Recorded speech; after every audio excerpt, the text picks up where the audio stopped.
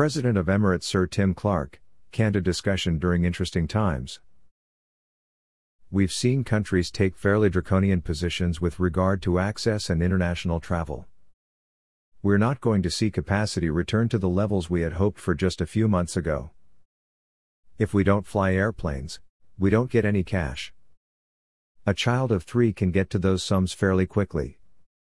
Sir Tim Clark, President of Emirates Airline, sat down with Peter Harbison of Kappa Live for an candid discussion, as he put it during interesting times. Following is a transcript of their discussion. Peter Harbison. Sir Tim, let's kick off with the big picture, where we stand at the moment through your eyes. Before we started,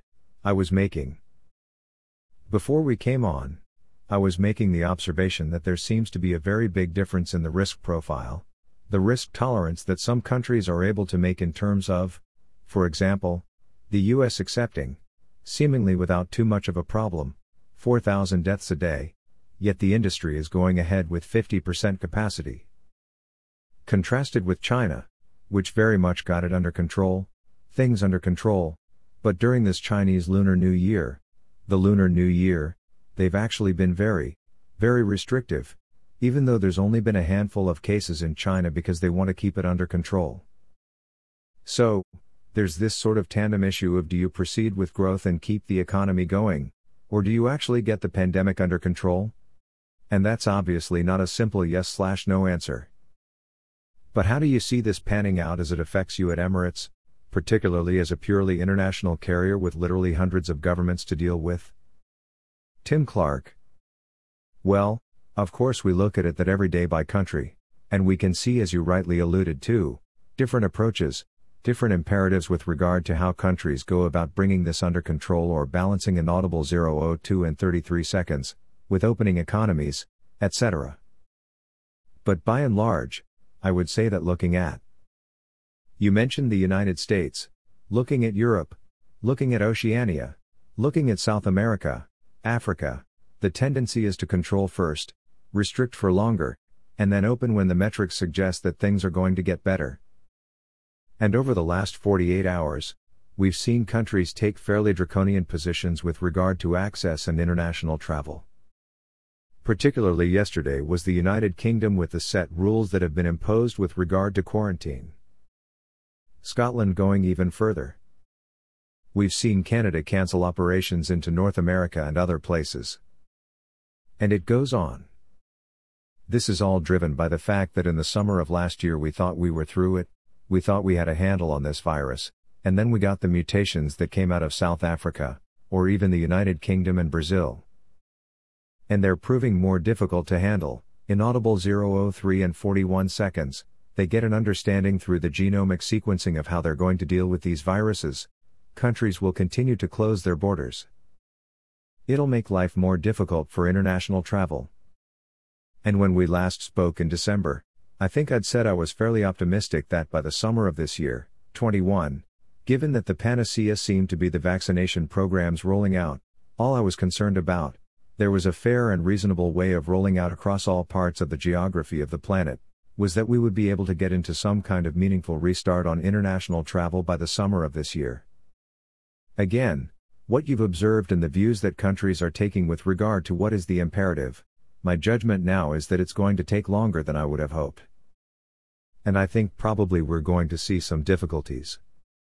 We're not going to see capacity return to the levels I'd hoped in July and August. I think that may be in the last quarter of this year. Peter Harbison. That's a challenging thought. I mean, from an airline's point of view, obviously it's really instinctive to want to get back flying, particularly when you're hemorrhaging cash, and that's been the situation with large parts of the industry.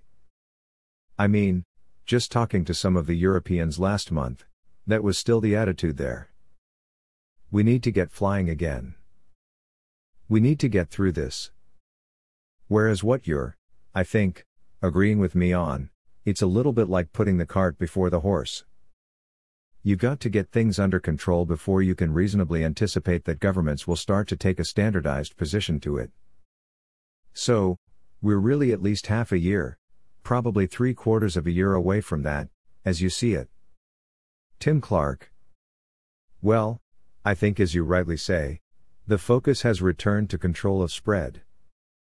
Control of the virus getting into the countries at all. That is now returned as the imperative.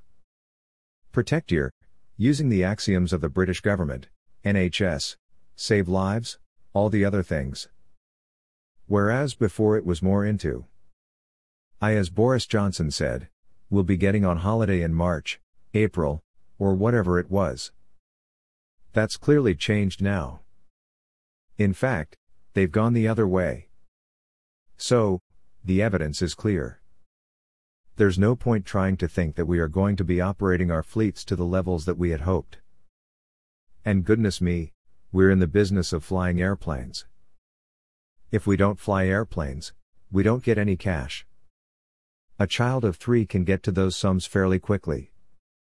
The problem is that the airline industry and all the associated aerospace sectors and whatever else have had a year of this now, and whereas before last year people thought that, 1, there would be an end in sight, 2, that they would supplement the cash requirements of non-operating by debt provision or by state aid or whatever it was, to a point where they could get through, certainly for the first quarter of this year.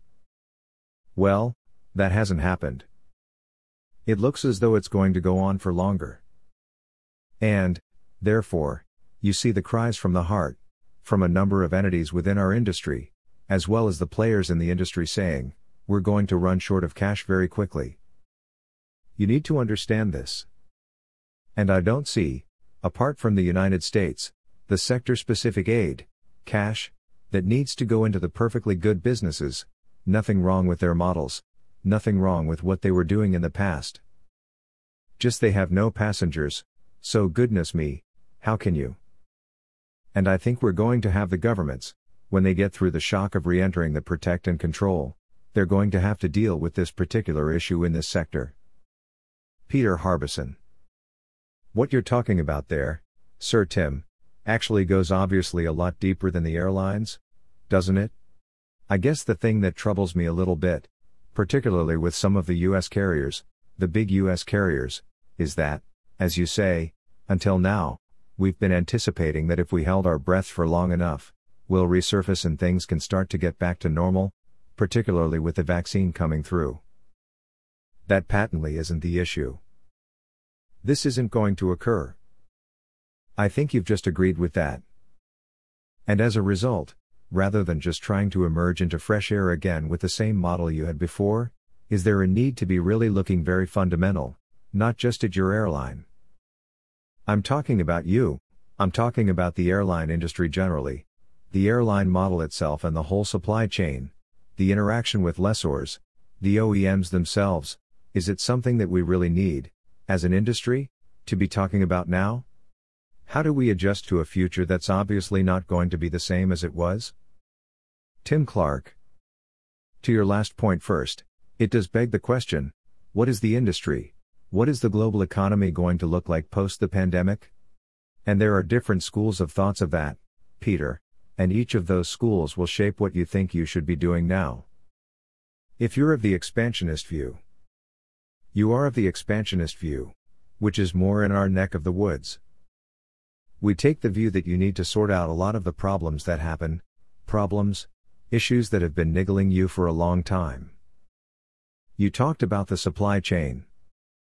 You talked about the relationship with lessors, with banks, with the entities that buy into our business, which perhaps are extracting more value in the past than we would have liked. And you've got an opportunity to sit back and think about how you would go about improving the way you manage those particular aspects of your business, but not necessarily doing your business any differently in terms of the fundamental business model. And yes, you're absolutely right, there is an opportunity there. But at the end of the day, my view is that once we are through this, demand for air travel will return, consumer confidence will return. It may be slightly more finessed in the sense that people may be smarter about what they actually want. Their aspirations will be the same, but how they get the aspirations may be slightly different. They've had more time to think. They realize that life can go on in a different manner, and that may affect demand. I don't quite know about that. Only time will tell. But I'm not sure it's the right time to start thinking about whether your business model is fit for purpose. If it was fit for purpose prior to the pandemic, then it's probably going to be fit for purpose post-pandemic. If there was a fundamental problem prior to that, then there's no point blaming the pandemic for the fact that you failed. It was going to happen anyway, perhaps now sooner rather than later. So those businesses that had very good, cash-rich, profitable business models prior to the pandemic, I don't see why they would be any different in terms of how their products are perceived in the market. They could be smarter. They could be more cost-effective in how they do it. They could have applied digital technologies a little bit more to the fore than perhaps they had. That'll be able to identify those areas of value that they can enhance in the business. We've all had time to sit around and do that.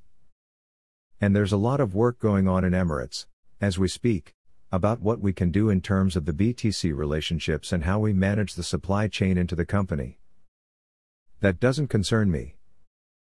What concerns me more is that the ability of those industries in the same situation as we are, whether it be low cost or medium or long haul or full service, that just haven't got the cash resource to deal with no income coming in.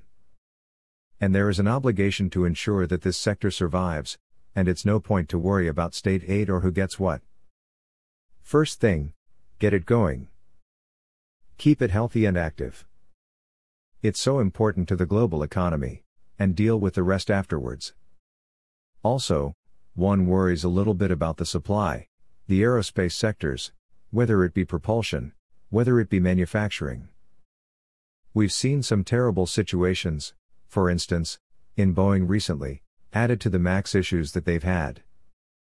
It's certainly been a bad year, but it's not so much the Boeings of the world we need to worry about or the Airbuses. It's the supply chain into them. The seat vendor, inaudible 0, 12 and 25 seconds, manufacturers, the small industries that provide components, conduits, whatever it is. As you construct the airplanes, they rely on a huge. If they haven't got the cash, then you're going to have a problem with building airplanes, even though demand may return. So, it's a question of managing this desperately difficult situation, driven by cash more than anything else, and trying to get through that. Peter Harbison. Yeah. And as you go down the supply chain to the smaller companies, there's been a lot of pressure on them even before COVID, which has forced consolidation, less competition in those suppliers and therefore probably a more fragile position as well. So yeah, that's something that once we've stopped the need to hold our breaths, we're going to have to start readapting to that. But so, Tim, can I take it? Let's look at Emirates versus the rest of the world. If I could have you stand back from the whole industry, which I'm sure you do from time to time. Rolls-Royce, for example, just downgraded its projection of the number of wide bodies that are going to be flying this year. Last October, they talked about something like 70%. Now they're talking about 50, 55%. So, if they're correct, and I think a lot of people would more or less agree with those numbers, you're talking about a much smaller industry next year in long-haul flying. Is that a good thing for you? Are you the ones who are in the best position to increase your relative market share in that half-a-size market? Tim Clark. Well, I suppose from a predatorial point of view, competitive point of view, we have a very large fleet, which unlike others have discarded or retired or put into mothballs. We haven't done that. The airplanes are being kept in an advanced state of readiness for operations as soon as we need it. There is a view that there will be a stripping out of capacity over the next 2 or 3 years, because of what I just said. Capacity has been taken out and will not be replaced. There was also a view that the number of aircraft that will be supplied by both Boeing and Airbus will diminish against their original contract. We know that for certain now, because of what Boeing has said recently. So, if you take this all together, there is likely to be a shortage of capacity principally in the medium-long-haul markets. And given that the capacity will be, as I think it may be, and that demand, if I am right, will be very strong in multiple segments, not all, there could be a supply/demand issue. That's for everybody to take a view. My view is that the most important thing is, and I say this with a kind of industry hat on, rather than the Emeritus Airlines situation, which is a dominant carrier on the international scene, it's far better to have healthy competition and that the carriers that are doing a good job in all the geographical sectors of the world can continue to operate. It serves no purpose for one carrier to dominate and price gouge or whatever. That is short-term thinking. It's not healthy thinking, and it doesn't do anybody any favors. We have to recognize that many companies are taking on enormous amount of debt. Their balance sheets are fairly stricken. They have to deal with the impairment of those balance sheets over time to get them off their balance sheet so they can function as fully commercial operations again. And with an industry view, I sympathize with that imperative. It's not what they want to do, but they have to do it. So, I'm hoping that there will be an adjustment. There will be an adjustment, and I think it's more on the supply side that will be a problem, not the demand side. So, if people believe as I do, I would suggest that what they should be thinking about is the upside, not the downside, and that demand will drive to the upside and that will cause you to think about capacity. Probably heresy in many areas of the world today, or inaudible 0:16 and 56 seconds, or head offices, but my instinct is telling me that this is going to come good and it'll come back at a pace. So be prepared. Peter Harbison. I guess the important thing in the meantime is that you're still there when it does. And I guess that's an issue for a number of airlines, as they look down the next 6 months or so. So, Tim, you talk in terms of medium to long haul coming back. In terms of market demand, if we do have an industry that's pretty much half the size both on the demand and supply side, and probably that's more or less where we're looking at for the next year or so, or even longer than the next year if we don't get back into business till September. You've always sworn by the 777 in the past, the large aircraft. You've taken it into some very big regional market or some relatively small regional markets that you made big. Is that for you going to be the aircraft of the future? The 787s is something that you've been. The future, the 787s is something that you've been looking at, or the 777X.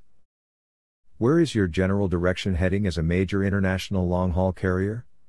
Sorry, if I could just add one thing to that too, given there's a lot of low-cost short-haul, medium-haul, and long-haul operation now coming through with the Neolers and so forth, that the market was shifting anyway, wasn't it? So where do you stand in terms of, say, the 787 versus the 777X? Tim Clark. Well, I think you just got to roll the clock back to prior pandemic. So, this disruption, this disturbance that the virus has caused, I'm not going to be. Let's say it's not so transformational that it's caused us to challenge what we were doing and had planned to do. We had already ordered 350s. We had already ordered 787s. We were the driving force behind the transformation into the 777X, and we sat with Boeing a long time ago defining what the airplane had to do, the crossover of 87 technologies into the airplane. So, we were very interested in that airplane. The problem, of course, is, as we know, there are issues with it in terms of certification and getting out the door. Does that change what we were planning to do? No, it doesn't. The 380, of which we have 118 at the moment and 5 more on delivery, will continue in the plan until the mid-30s. The 777X was due to come in June of last year, now it's unlikely to be, I think, before the first quarter of '24. Both the 87s and the 350s, of which I think we had 50 350s and a similar number of 87s, we're just looking at how we can bring these into the fleet and when. Obviously, to the point we made about what demand going to look like, etc. Is the fundamental business model changing? Are we going to see the super hub that we created diminish? No, it doesn't. Do we probably need more aircraft post-pandemic to do the job? Yes, we do. There are many cities and markets that we haven't served, for very good reasons. Sometimes it is because even with intelligent misuse of the aircraft, It still doesn't stack up on the economics, and that's when we backfly Dubai into the program with their 737s. Of course, that's been retarded with the MAX order, but that's now going to kick in again fairly soon. So, taken together, using the new twins, fuel-efficient twins, using the 380s on the trunk routes barreling through from east to west and north to south, etc., with the X gradually slipping in to replace the 380s that eventually go retire, we will have a leaner, very fuel-efficient, environmentally friendly, not that it isn't at the moment, but a network that will probably be 30% larger in terms of cities served than it is today. So, prior to the pandemic, we had rolled this forward to 2035, where we saw the airline being, and believe me, there was never any suggestion that the business model and the centrality of the super hub that we created would alter in any way. In many respects, it got larger, more focused, and as we grew the hub, the unit cost of operating the hub fell, and so it became a far more. Let's say it got the benefits of scale to a level that we have at the moment, but that much more later on. And of course, part of that was that our in-flight product would continue to excel. So long as others are copying us around, then I continue to enjoy the benefits of knowing that we're doing the right thing. We will continue to innovate, we will continue to make sure that we are aligned with the aspirations of the sectors. And the other thing is that post-pandemic, I talked about it earlier, could there be new sectors coming to market? Could there be new segments within the existing markets that we're already dealing with? Yes, I think there could. I think there could be a changer in the way people think about travel in the future, on the upside, not on the downside. So, we continue to be convinced that that's the way we're going to go. How and when these airplanes come in will be a question of managing where we think demand is likely to be in the countries and whether the manufacturers are in a position to deliver at the pace and numbers that we want. Peter Harbison. Right. So, there are obviously some shifts in geographical markets as you presumably go to smaller cities, but also, I think it's uncontroversial really that there is going to be a significant reduction, certainly in the short term, to business travel. You've got a premium economy product now in your 380s, 777s coming through. Do you see that as being because of the circumstances now becoming a more valuable product? Your next door neighbor doesn't think so. But is premium economy probably a more valuable product as you go ahead now? Tim Clark. Quite honestly, Peter, we wouldn't be in the premium economy market. We're just go it, we didn't think it added value. And our maths suggest that if we've got our demand forecast right and let's say the no dilution of the business with regard to who actually sits in this cabin, if we've got that right, then it's going to be really, really important to us. We are in the process of trying to establish just how many of the existing fleet we can put through conversion. We're going to do that at pace. That's a mega million-dollar expenditure, but we're going to do that. And if the current creative, we've only got one of our airplanes with the 380 on board, to be quite honest, we have been absolutely shocked at the demand for the seats. People have been clamoring to get into them. They have been paying whatever we've asked them to pay to get into the cabin because it is a delightful cabin, I say it myself, but it is a beautiful cabin to be in. And only time will tell when we've got the full 380 operation and some of the 777s already with that, will we see benefit to us, but for the first couple of months, this cabin has been completely booked, and it's been a good test for us to see how we can deliver. But even though we haven't been delivering the full premium economy, we haven't changed the menus out, we haven't changed the wines or etc., we just provided the seats and goodness me, it's been very popular. Other carriers that have introduced it, many of our competitors in the European and Asian fields, they swear by it. And I honestly believe it'll enhance the income per seat mile, seat kilometer over time, allow our inventory management, row 0.25 and 41 seconds, people, to do a better job with regards to the inaudible 0.25 and 44 seconds, that we offer. And I think, because it is an astonishingly good product, it will be attractive to higher price points of the economy segments rather than in business. There will be some downgrading, I suppose, for some. And to the point about the business market, the segments that are driving so much of what goes on, it is in that area that we could well excel because there may be businesses that want to travel but they don't want to pay the full money. So, the premium economy may be one worth doing.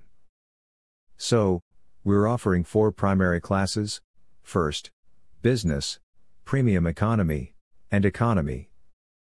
I think that's well within our capability delivering and excelling at. Peter Harbison. Right.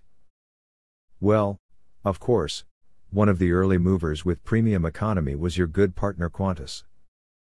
How do you see that partnership evolving now? Is everything rock solid as it was before, or are there changes likely as we move ahead? Given Australia probably isn't going to be flying internationally for at least another year. Tim Clark. Well, the partnership, I suppose, if you can call.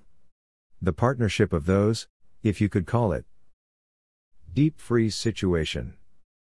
We're not into Australia or anything like that, but that was what we were. Inaudible 0:27 and 12 seconds, Qantas is not flying internationally.